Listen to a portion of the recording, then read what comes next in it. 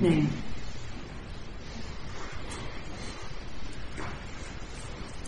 Well, I don't know about you, but it seems hard to believe we've only been here a day. You feel so settled in here and so still in here.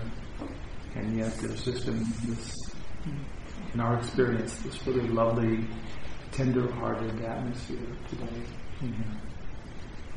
It's really been wonderful sitting. So, how's it going?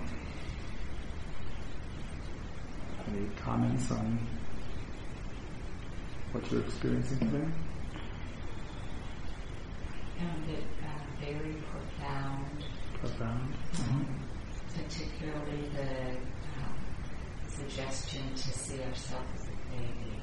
Oh, so seeing yourself as a baby. Yes. And then that combined with, it's funny how you could hear something so many years and then you hear it, that the quote from the Buddha about searching the whole world for someone worthy of your love, more than yourself and not finding it. Those two pieces were just so amazing today. Jesus commenting on the quote from the Buddha that you can look the world over and not find anyone more worthy of your love than yourself. How impactful that was. Yeah, thank you. Anyone else? I found myself really surprised. I expected this would develop as a more kind of bursting heart sort of thing, but instead it's been steadying and deepening and increasing sort of subtlety to the experience. Okay. So his comment was he was expecting more of a sort of a heart bursting type of development. More intense.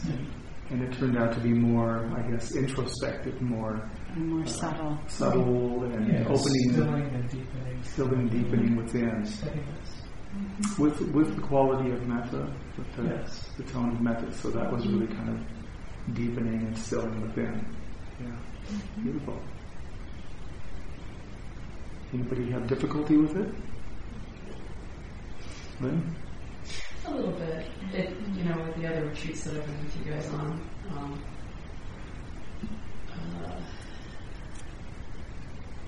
think maybe because this one is an emotional quality, it's more challenging for me to feel it, although the goodness is kind of easy to sort of tap into, but my mind tends to want to fantasize rather, the breath is like, oh, I'm off the breath, whereas with the emotional quality, it's kind of like, oh, la la la, everyone's so happy, and then I'm like, oh yeah, me.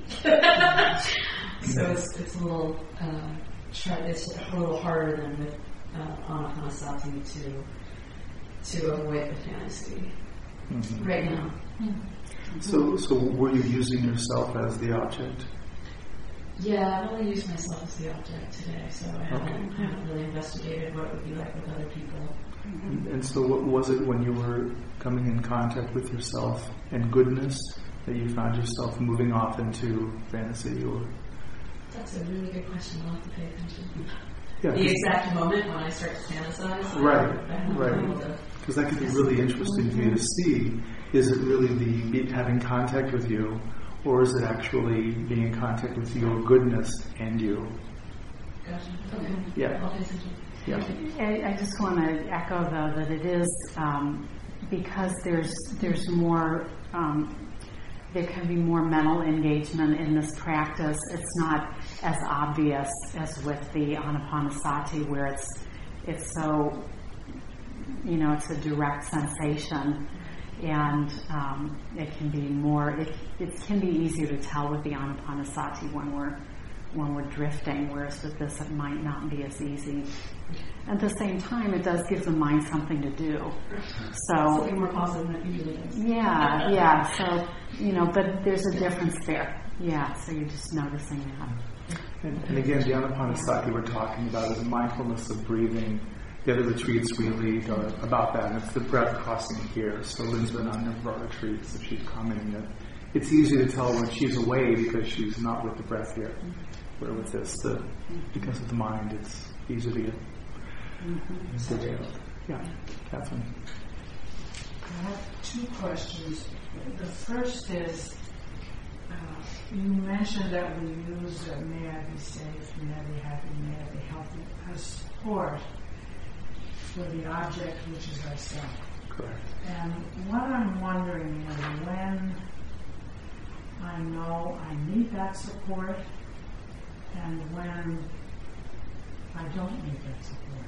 When I'm actually in touch with the self enough to move off of that. Mm-hmm.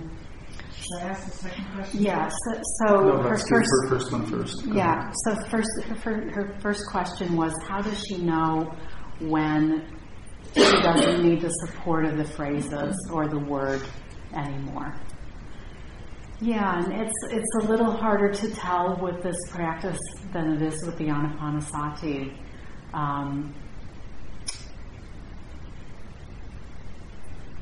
If you find yourself going into where you're wandering away from yourself as the object or from the content that we're working with, that would tell you that probably it'd be good to stay with at least the words as a support. So it's kind of like with accounting, where with accounting, if we find that we're going off in the Anapanasati, it's, that can tell us it's good to come back and use it again. So it's kind of similar with us. What happened in your experience? Well, for me, it's the self is a physical sensation. It's being with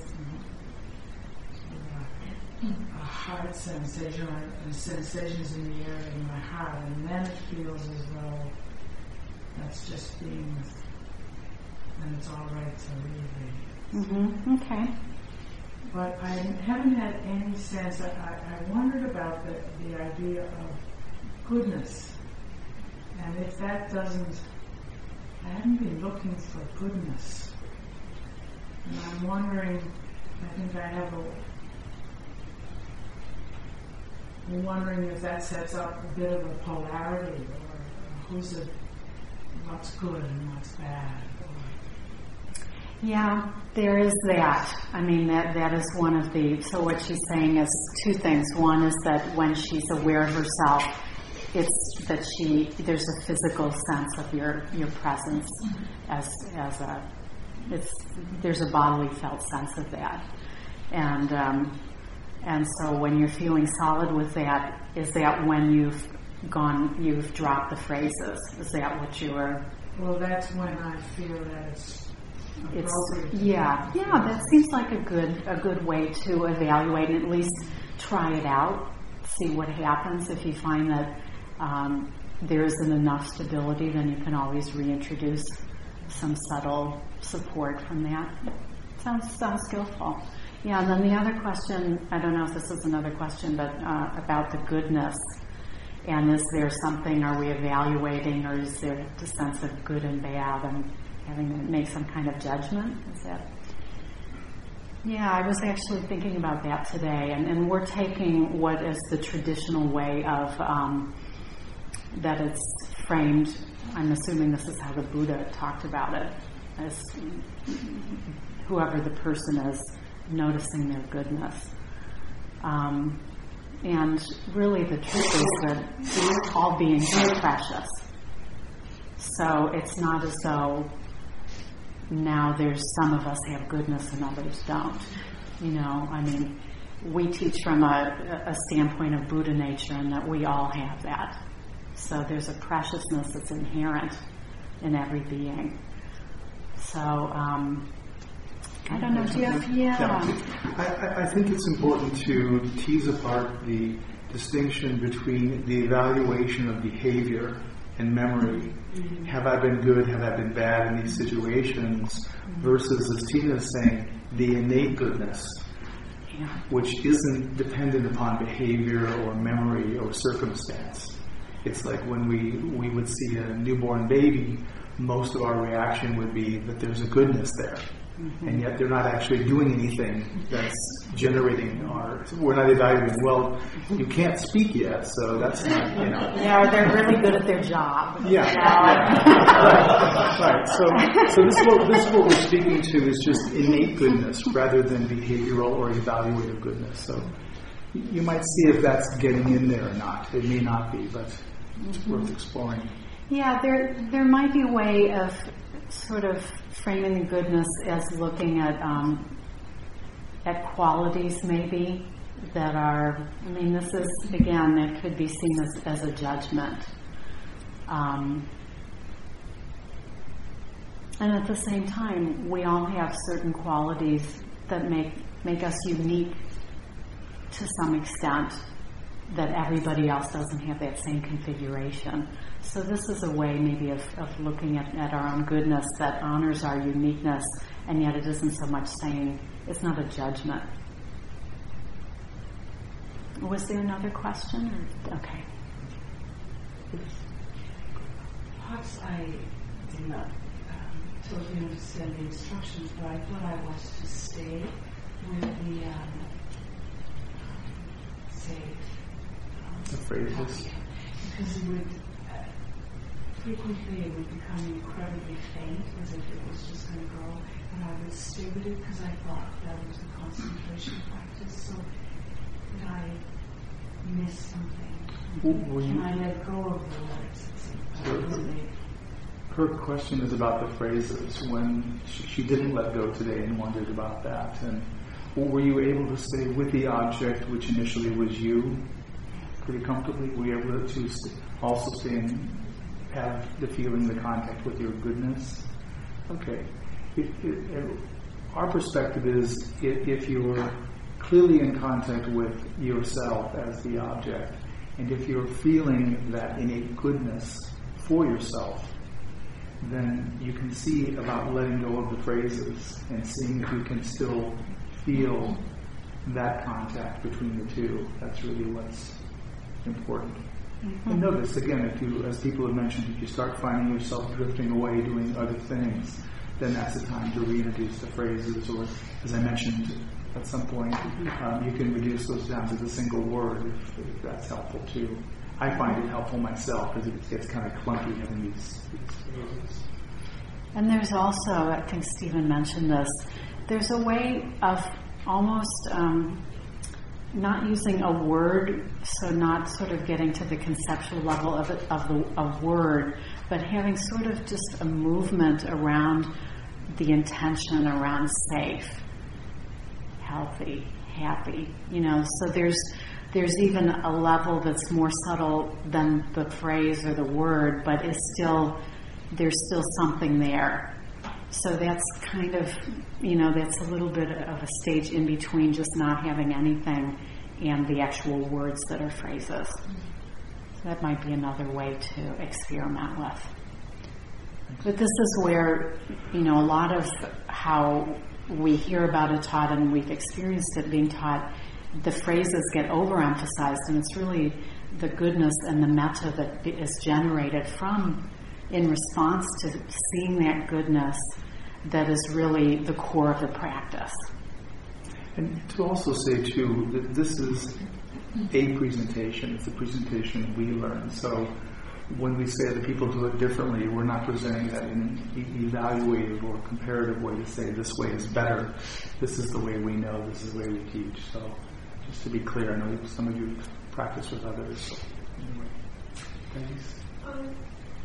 I got down to the word, and then I found that each word had a different feeling in my body.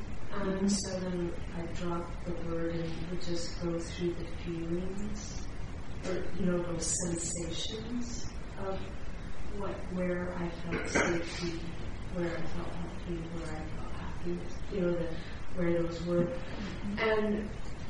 And so I would rotate through them. And then I was wondering, and then I started trying to go down, reversing them instead of, I was going to say healthy. I started going the opposite way. And then I started wondering whether I was just playing with it, or, I started playing if I was making a game of it, or, Mm-hmm. So the question, she was being with the phrases and feeling them in her body, feeling where safe was and where healthy, happy, etc. And then at some point when she felt established in her body, was reversing the order of the phrases to see what that was like.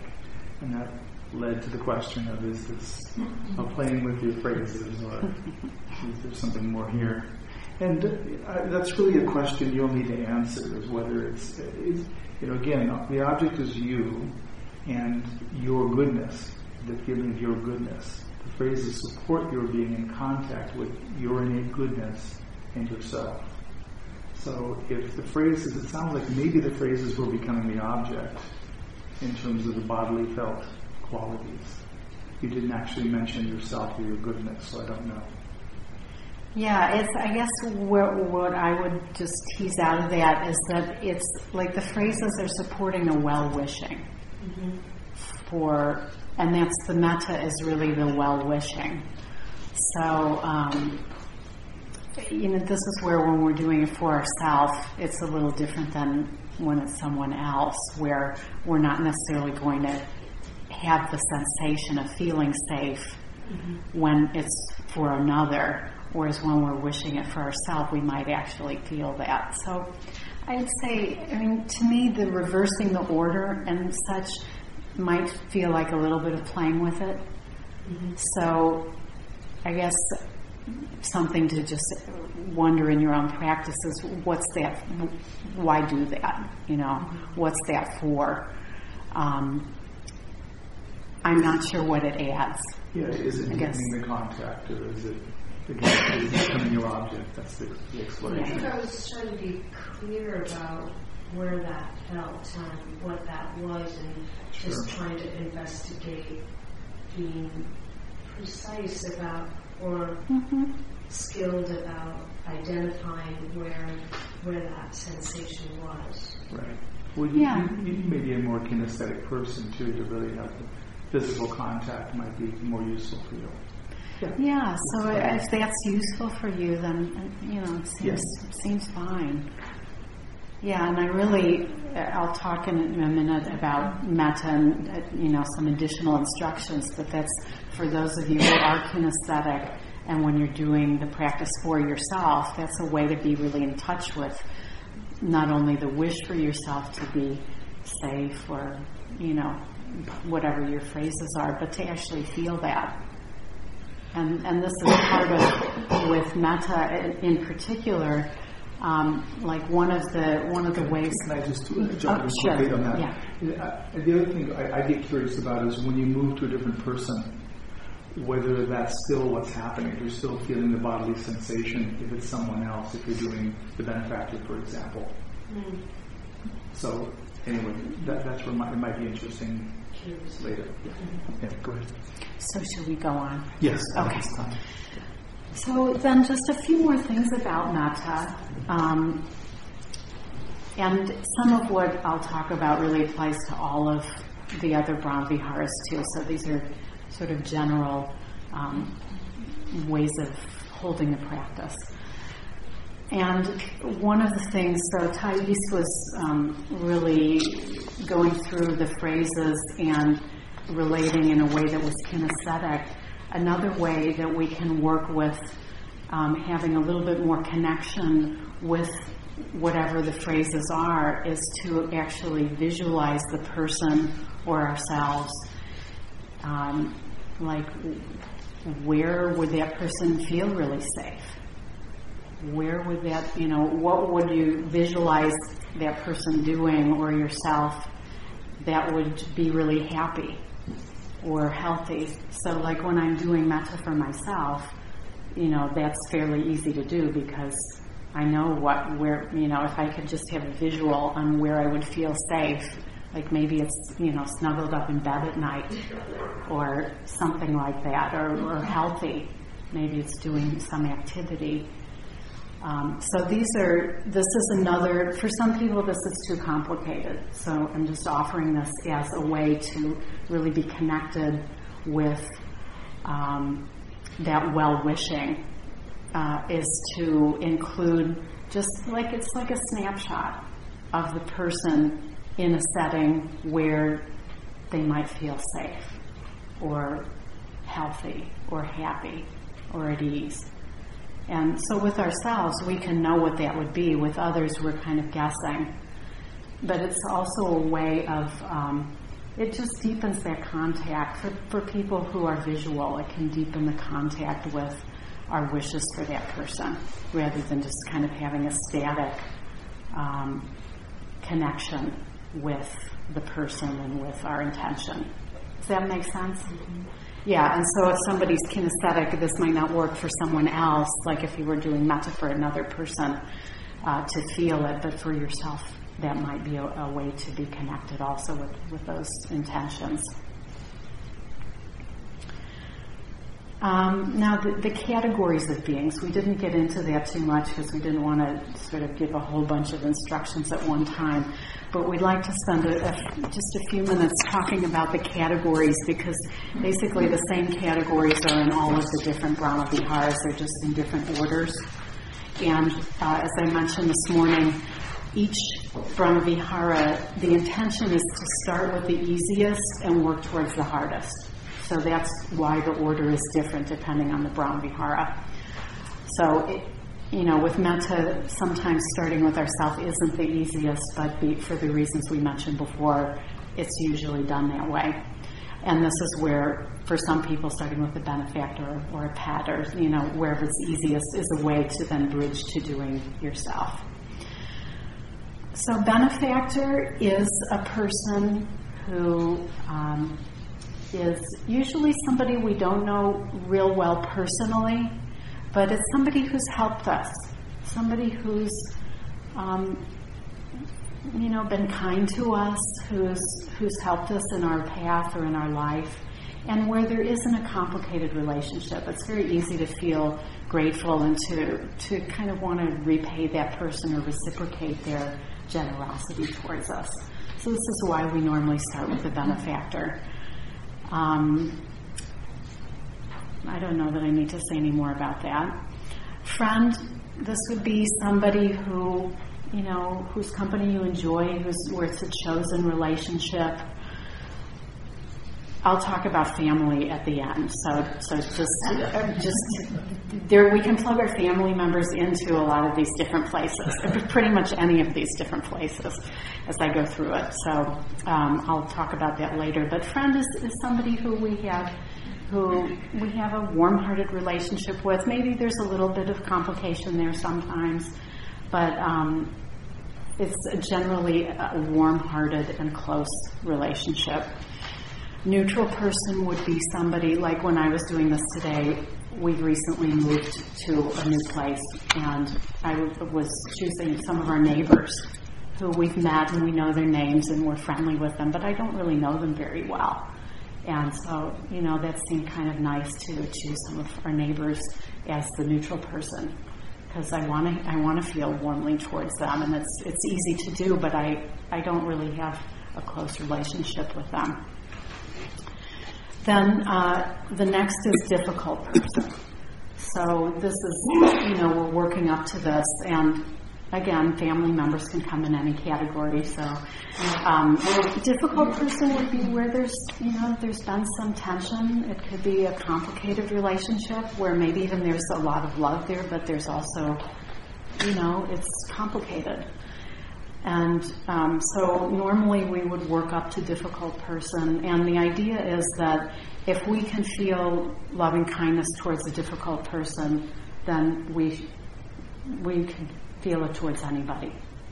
And so ultimately, then that allows us to have a bridge to all beings. So difficult person, as we go through the categories, sometimes it's harder to be in contact with whatever the Brahma Vihara is, in this case, loving kindness.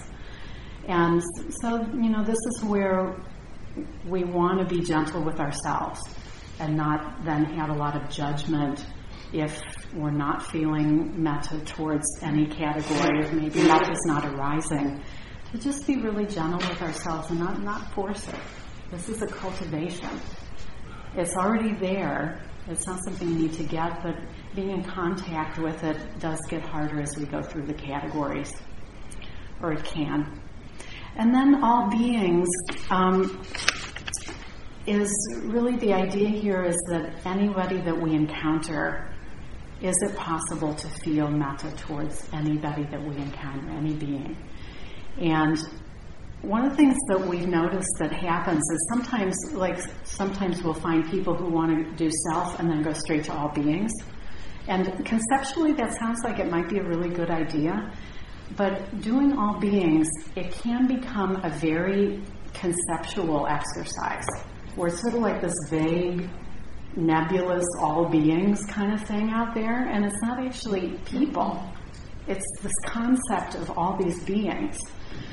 So this is why really the practice is not intended to be done that way, where you just skip over, because actually going through individuals is, it actually works the territory in a different way. So like when I do all beings, like today when I was doing all beings, I sort of allowed for different categories of beings, individuals, to come forward. Like maybe a difficult person would come up, and then a very close friend would come up, and then my neighbor, or somebody at the grocery store, and then our pet would come up, and so it's more like there's a way that it becomes more generalized, but generalized to individuals. Does that make sense? So that it's not just this sort of vague all beings things that's happening. It's actual individual beings. And so this is how we recommend doing the all beings category. And your point about just going from self to all beings, it doesn't let you have the opportunity to work with the neutral person, the difficult person, and all these, to really have a sense of what is it like to find their goodness, especially with the difficult people. And sometimes neutral people, sometimes that's challenging because you don't know them at all. So it's hard to grab onto. So anyway, it's important to do those to really get how to make the contact and how to really have metta be generated for them. Yeah, and like today I was doing, when I was doing the difficult person, I was thinking, I don't really have that much conflict in my life right now. It was pretty nice, actually. But then I realized we're part of a group, and there's one person in that group that I don't know very well, but he has a certain quality that just kind of rubs me the wrong way. And as I really sat with that person, I realized I had a little bit of resistance to actually doing the metta for this person, even though I don't know him very well. It was kind of surprising. And it didn't really take that long for me to actually see that within the thing that bothers me about him, there's actually something I really admire. And so now it became really easy to do metta for this person, which is a great gift, because next time I'm around him, I'll probably feel differently. I mean, I wish I had done it a lot sooner, actually. So this is the power of really going through doing it for individual people, because now it's that person, and he in 6 months he might not even be in my life anymore, but there'll be somebody else. And so this is where it becomes it's the cultivation of capacity, that when we're out and we're engaging in the world and these things come up, we can respond in a different way. It sounds, when you describe that, when I think of Anapanasati practice, that the notion of thinking and cognition is to be avoided or not to be engaged. It sounds like there's a lot of thinking that's going on with what you're being analytical about this difficult person. And I'm wondering how much of this practice is engaged with actually the process of thought. Yeah, so the question is how much. This seems to have a lot more thought involved than the Anapanasati, which absolutely. And I mean, really, it's necessary if we're going through these different categories. And I mean, it can become more automatic where it's not like we're having to rack our brains for something. But we're conditioning ourselves in such a way that we're going against the normal tendencies, which is to just have our initial or our habitual reaction.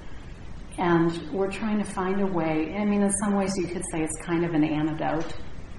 But once we're in contact with it, like with this person, that'll be automatic. I mean, I might still not really care for this other aspect of this person, but I will see the thing that I admire. And that'll be automatic, so I won't be having to think about it at that point. Does that make sense?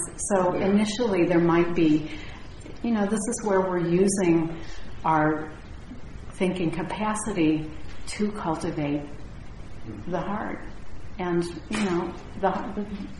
the heart can support the thinking, and the thinking can support the heart. It's not like they have to be separated from each other. And that's the point that's important, is that this is an interplay of the heart and the head, where, again, the head's in effect in service to the heart in this practice, where it's helping to discern and make some discriminations and discernments, like he did with a difficult person. But it's not where we're going to cut off the heart and do a normal everyday, go to the head and figure it out and then come back. We're trying to say... We're not just sticking exclusively to the heart. Right. Well, you can see, you can navigate it as you need to, but you'll know if there needs to be, if you've worked with a difficult person and you're stuck, you've got a person, you can see about changing people, that's always can be skillful. But if you change and it's the same thing, then it needs to be some investigation of what's happening here. Yeah. So it's not like you got it. So then, family members. And, I mean, this is an amazing practice to do in relation to family members. So we want to really encourage you that either this week or at some other time, that it is a very skillful practice to do with regard to family members. And when I did my year-long solo retreat, I actually spent a whole week on each of my parents where they were the object of, and this, I was sitting like 10 hours a day. And I did a whole week for each of my parents separately. And it was amazing. I mean, it really was a very memorable experience for me. And then at the end of the week, I dedicated all my merit to that parent. And it was it wasn't that easy to do because, these are family relationships, they are complicated. As much love as they're complicated. That's just how they are. And so these are wonderful practices to be able to include with family members. We just thought that maybe on the first day, it would be better to kind of work up to that, maybe. We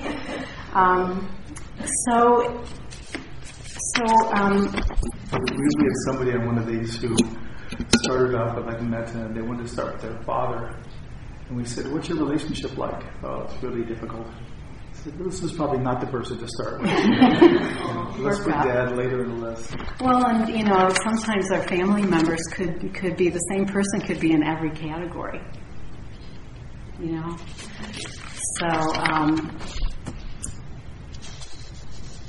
So that's really all I have to say about family members. I don't know if you want to add to that at all. No, I don't think so.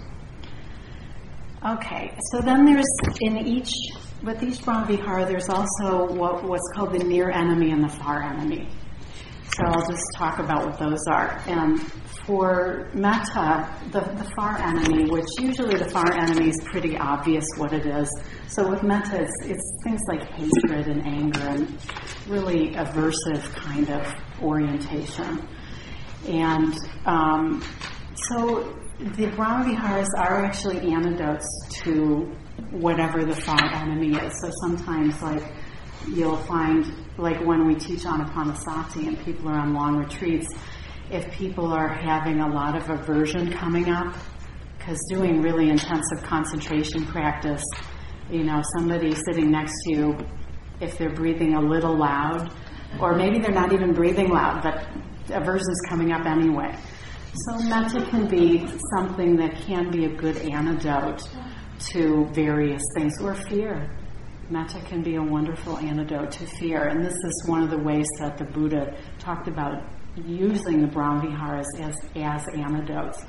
So in this case, really, that's the far enemy. It's kind of like, what is the opposite of that Brahmavihara? So in this case, it's one of the things also that is interesting about the far enemy for metta is that, like, self-judgment and guilt, and for a lot of people doing metta for ourselves, people can feel guilty doing metta for themselves.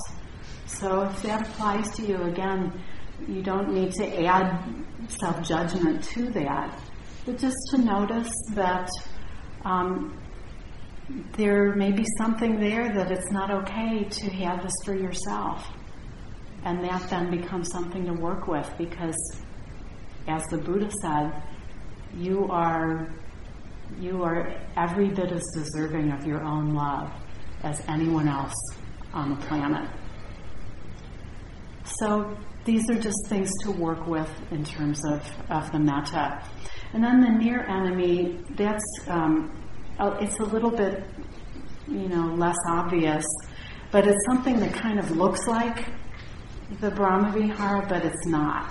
So it's kind of like with metta, possessive love or conditional love, where, okay, I'll have metta if you're doing things I like, but if you do something I don't like, then I'm cutting the metta off, Or possessive love, where it's about sort of getting the person. These are all different near enemies to metta, where it's kind of like there's strings attached to the metta. And you can also think of it as the ego's interpretation and application of metta. What am I getting for this metta that I'm giving? Something like that. Yeah, or I give you the metta and then you owe me something because I did metta for you. These are kind of ways of, it's like taking it and distorting it into something that kind of looks like it, but it's not. So these are just things to be aware of when doing the practice.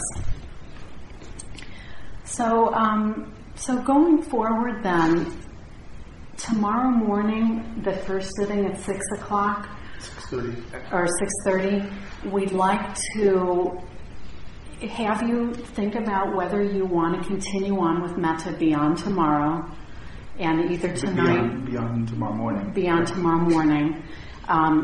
Either tonight or at the 8:45 sitting. We'll see how much longer this takes. Probably tomorrow. Tomorrow, okay. So tomorrow at the 8:45 sitting, Stephen will be going over karuna. And so between now and then, you might want to just feel into, does it feel right for you to go on to karuna, or do you want to stay with metta? And it's completely up to you. We have no opinion about what you should do, really. It's totally up to you. If you decide you want to continue with metta, though, we want to just give you some options on that. So, but before we do that, we'd like you tomorrow morning, either way, if you've only done yourself today at the morning sitting at 6:30, to please attempt the other category of beings for metta. So try and just make contact with people in different categories. See what that's like for you to do. Right. So if you're going on to karuna, what we would suggest is that you do one sitting, like I did this in one of the sittings today. So you always start with yourself with metta. So even if you're doing one other category being or one being, you always start with yourself. But if you're going to go on to karuna, what we would suggest is that you go through all of the other categories in that first sitting. And it is possible, like when I did it today, I did one round of all the phrases, all the 5 that I use for each individual. And I probably did about 3 or 4 people in each category. And for me, just because I felt drawn to doing more of the difficult person, I probably did about 5 difficult people. And then I did the all beings for the rest of the period. So if you are going to go on to Karuna, just so that you have an opportunity to experience going through the other categories, we'd like to suggest that you do that in that sitting. Although that sitting's only half an hour, right? It is. So you wouldn't be able to do as many, and I may do it at a different rate. But if you can do at least one in each category, it's good to make that contact and see. Yeah. And tomorrow we're doing it a little differently with Metta and Karuna. We'll introduce Karuna tomorrow morning. Most of them will introduce the night before and then start the day with it. It's just with this we have a lot of the preliminaries we need to cover, so we decided to split them up a little bit and do it that way. And then if you're going to continue with Metta, there's a number of different ways you could do it. You could do a day with a category, or maybe half a day with a category. So like you might do half a day just on benefactors, and then half a day on friends, half a day on neutral people, and that way you would have some time through the rest of the week to work through the different categories. You could pick one person and do the whole rest of the retreat for yourself or for a certain person. Or you could pick a day and do one person per day. So we're not trying to make it complicated, but we're, just giving you some options, like I did a whole week for each of my parents. So these are just different ways that you can think about what you want to do with your week doing the Brahma Viharas.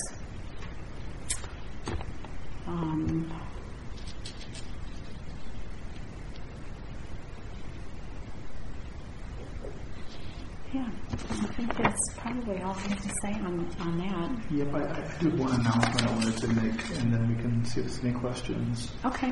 The announcement, reminder, interviews start tomorrow. You're all signed up on the interview sheet. One error that's on the interview sheet is, you may have noticed, we have 2 slots for the 10:50 to 11 o'clock, and we won't actually be seeing 2 people at that time.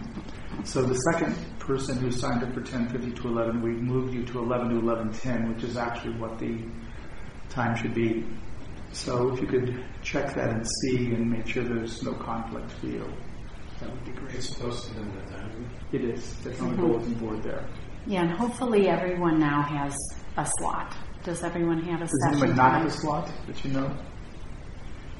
Okay. Good. So that's it on announcements, and I guess we could take a few questions if people have any on Metta. So, if you're in this presentation, when you're doing a Brahma Vihara practice, are you doing different ones of these at different times?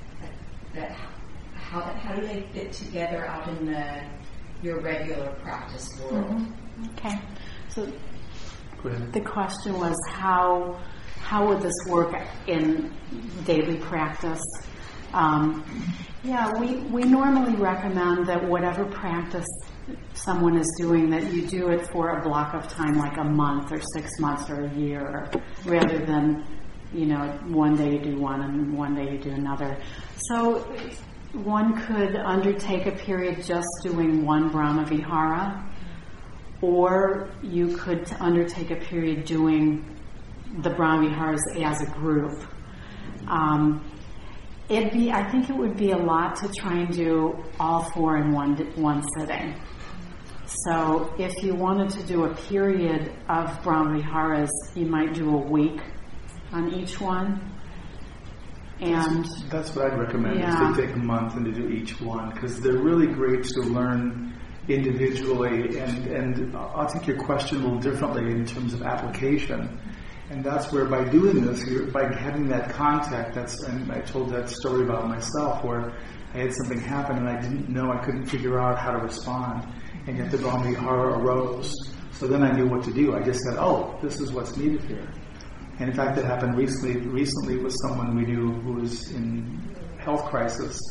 And I did the, standby Buddhist thing, went to Metta, began doing Metta, and within a few minutes it had switched to the the upekkha, the equanimity practice, and I went back to metta again and started, and it switched again. And so I finally decided, well, clearly this is what's called for. I'm doing metta from here, and what's coming out here is upekkha. And it turned out to be the right practice for the situation. Anybody else? Questions? Yes. I'm Cindy. And my question is, when you're going through the different categories, you said you start with self, but I don't go back to self. Like I go self and benefactor, and then friend, and then neutral person, or do I go self, benefactor, self, neutral person, self? Yeah, good question. Yeah, so her question was, when you're going through the categories, do you come back to self kind of in between each category? And normally you don't. And again, if you would find that useful, we don't, have any reason not to do it. But the progression, normally you're getting to more and more difficult beings, and so there's kind of there's a way where it feels like kind of a natural flow to go in that way. So that's how it's normally done. The one exception would be, say you come into a meditation period tomorrow, and you find you had your yogi job and you're somewhat scattered. It might make sense to spend a little time doing metta for yourself, sort of getting reestablished there, and then moving to whatever category you were working with. So you can use your own skill on that and your discernment, but it can be useful in that instance. Yeah, if like you're doing a whole sitting on just one category, then the recommendation would be to start with yourself. So usually in doing metta, whatever you're going to be doing with that sitting, you would start with yourself. But if you're going through, like one sitting with each category, to come back to yourself in between would be kind of choppy. My name is Ed. Thanks, Ed. You mentioned earlier in the day about sustaining your practice throughout the retreat, not just on the cushion or in the walking period. Can you talk a little bit more about that? I asked because I have another teacher I worked with on Metta, and she was on a 3-month retreat in Asia, and the very clear instruction was there is absolutely no thought whatsoever that's more important than metta for yourself or karuna or whatever the instruction is at any time, day or night. During the retreat. Wow, that's intense. Anyway, can you talk a little more about your suggestion on sustaining versus just in the sits? Just to clarify, are you thinking that what the instruction was in Asia is different than what we're saying? No, the same. Just the periods in between the sits. Yeah. Mm-hmm. Sure. Waking up as soon as you wake up, or going to brush your teeth and trying to maintain some continuity. Mm-hmm. Sure. Yeah, and so just to repeat the question, he was asking about the continuity off the cushion or not at walking. Do we continue with the metta or whatever practice we're doing? Yeah, and so this is really where what you're pointing to is that this is a concentration practice. And really, even like when we're doing Vipassana, we're doing it from the minute we get up to the minute we go to bed. So this is the same. And especially when we're doing this practice really as a concentration practice, then it becomes even more important. But really, the instructions are the same, is that when you first wake up in the morning, even before you get out of bed, start with the metta. Start with metta for yourself, and then depending on what your practice is, it might vary, but really we're doing this as we're walking around, as you're brushing your teeth, as you're eating. You're with the practice nonstop, or at least that's the intention. And like when we teach the Anapanasati, of course, same thing, except it's with the breath. But we talk about, like on the cushion, the great thing about being in a form of meditation is you don't have to do anything else.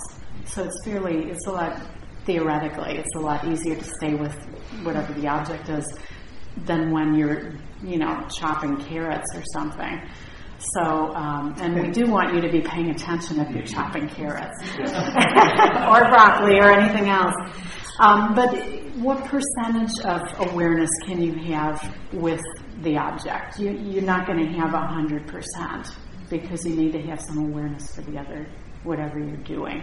So, can you see how much, can you have 10% or 15 or 50%? Maybe if you're doing walking meditation, if you're just walking back and forth, then it doesn't really take that much awareness to just walk back and forth. But if you're walking through the woods, that might take more awareness. So really, the instruction is the same here as it would be on a 3-month retreat. Yeah. Yeah. So with the following the breath practice, there's counting to support it, and then you just sort of let that go if you have enough stability. Is there a point where you're just letting go and being with whatever's arising then with this, or am I continually wanting to stay with the wanting to generate? For example, is that clear? Because I'm unclear. Yeah, your question is about with the Anapanasati, there's a time when you would put down the support.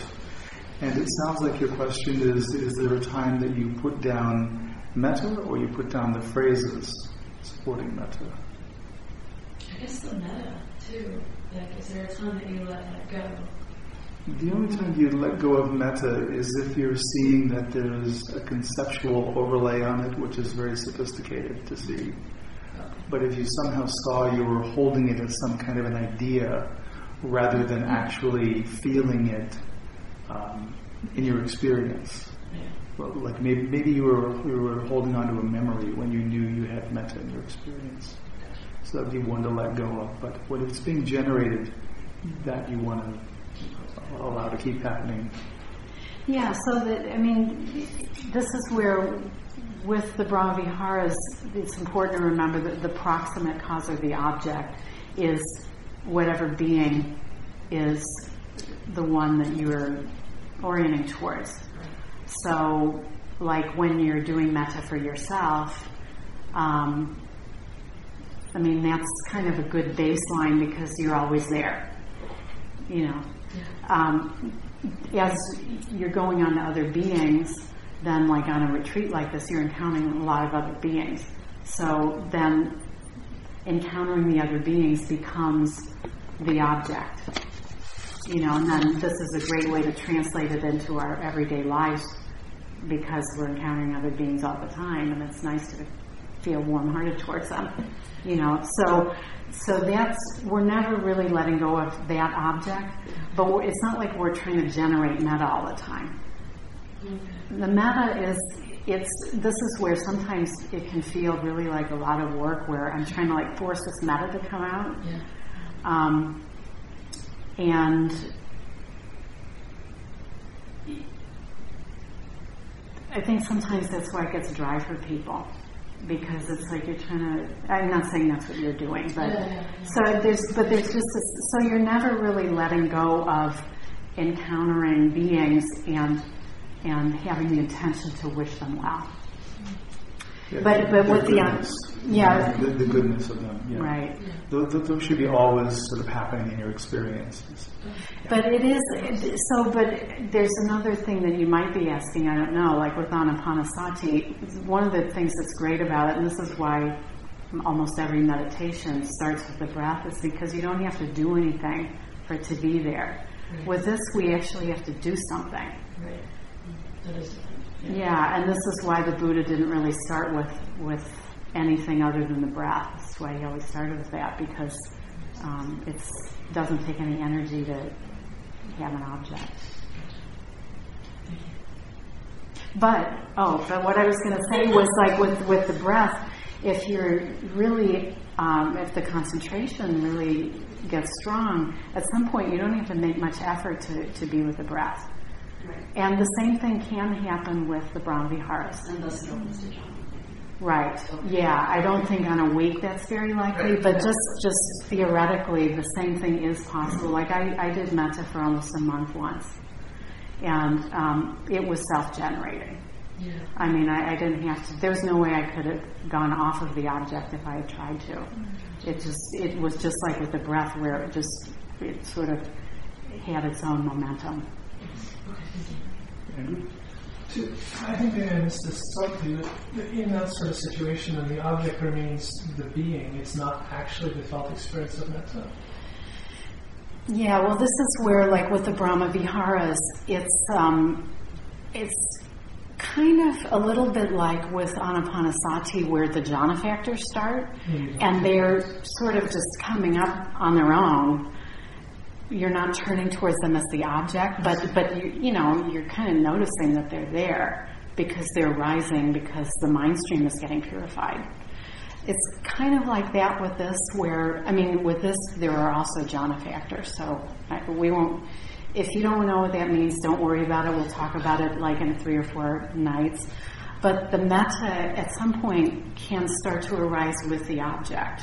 And so they kind of become almost like one thing. But remember that in concentration, our task is always to be with the object. Right. So if the object is the person, and then in metta, the goodness, that's what we're working on. And if the metta is actually being produced, showing up, that's in relation to that. And so those may get more subtle, right? They may get more quiet, but you wouldn't let them go necessarily. Okay. Yeah, because like if you were going to follow this progression to jhana, you would stay with the object, and then it would develop from there, the same as it does. Right. Like if all of a sudden the metta becomes the object, it's like, well, what's it in response to? Right. You know, that's where sometimes I hear metta talked about, like you're trying to like push this thing out of your heart. Well, metta is something that arises naturally, and like Stephen was saying in the situation with our friend who had the health issue, it was actually a different Brahmavihara that was more appropriate for that proximate cause. You know, so this is why we aren't trying to sort of make something come out, because these are all natural responses that are dependent on a proximate cause. Does that make sense? Absolutely. Yeah. But at some point they do start feeling like one thing. Yeah. Go ahead. Hi, my name is David, by the way. Thanks, David. Hi. I have a question about walking meditation and metta practice. I was working with myself when I was doing the work on the cushion today. When I transitioned to do walking meditation, what manifested most easily was a sense of physicality, in particular lifting, moving, placing. Right. And I'm wondering how that connects with metta practice, if that is a transition point to work with metta and walking meditation, or if, I'm curious what your thoughts are on work with metta and walking meditation. Yeah. Probably everybody heard that, so go ahead. Because we're recording. Oh. Yeah, so just to recap, your question was about, these will all be going on Dharma Seed, so about the transition of walking, and it felt natural to focus, to have lifting, moving, and placing be more your object. Yeah, well, that's what we were saying earlier. This is a concentration practice, and like with Vipassana, with the walking, that's going to be predominant in our awareness because we're paying attention to walking. So we're not actually changing objects in Vipassana when we go from whatever's arising as we're sitting, and then we're noticing the sensation of getting up. We're still tracking a common thread there. So we're not actually changing objects, even though it kind of seems like we are. With this, I mean, it's your practice and you can do whatever you want. But if you want to actually be doing metta the way it's intended, you would be staying with the metta while you were walking. And that's how it is with any concentration practice, is that you would, have enough attention to be able to walk without hurting yourself, but you're not actually taking the walking as your object. And that's what makes it a concentration practice, is the continuity of the object.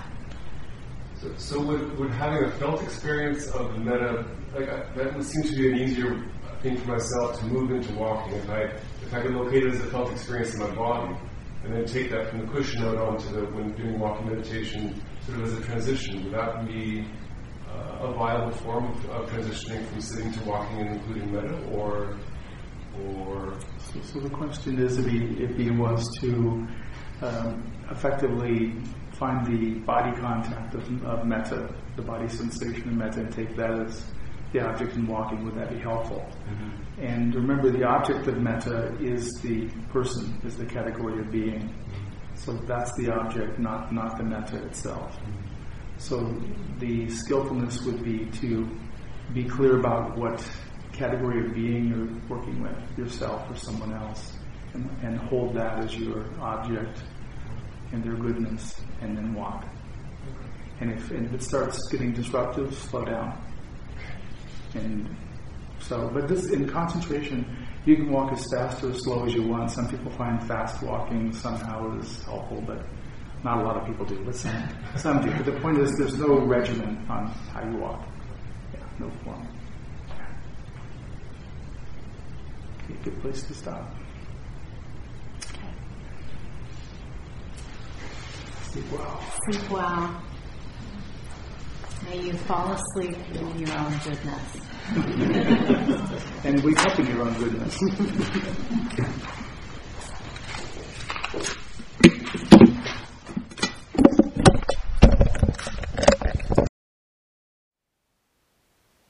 Thank you for listening. To learn how you can support the teachers and Dharma Seed, please visit dharmaseed.org/donate.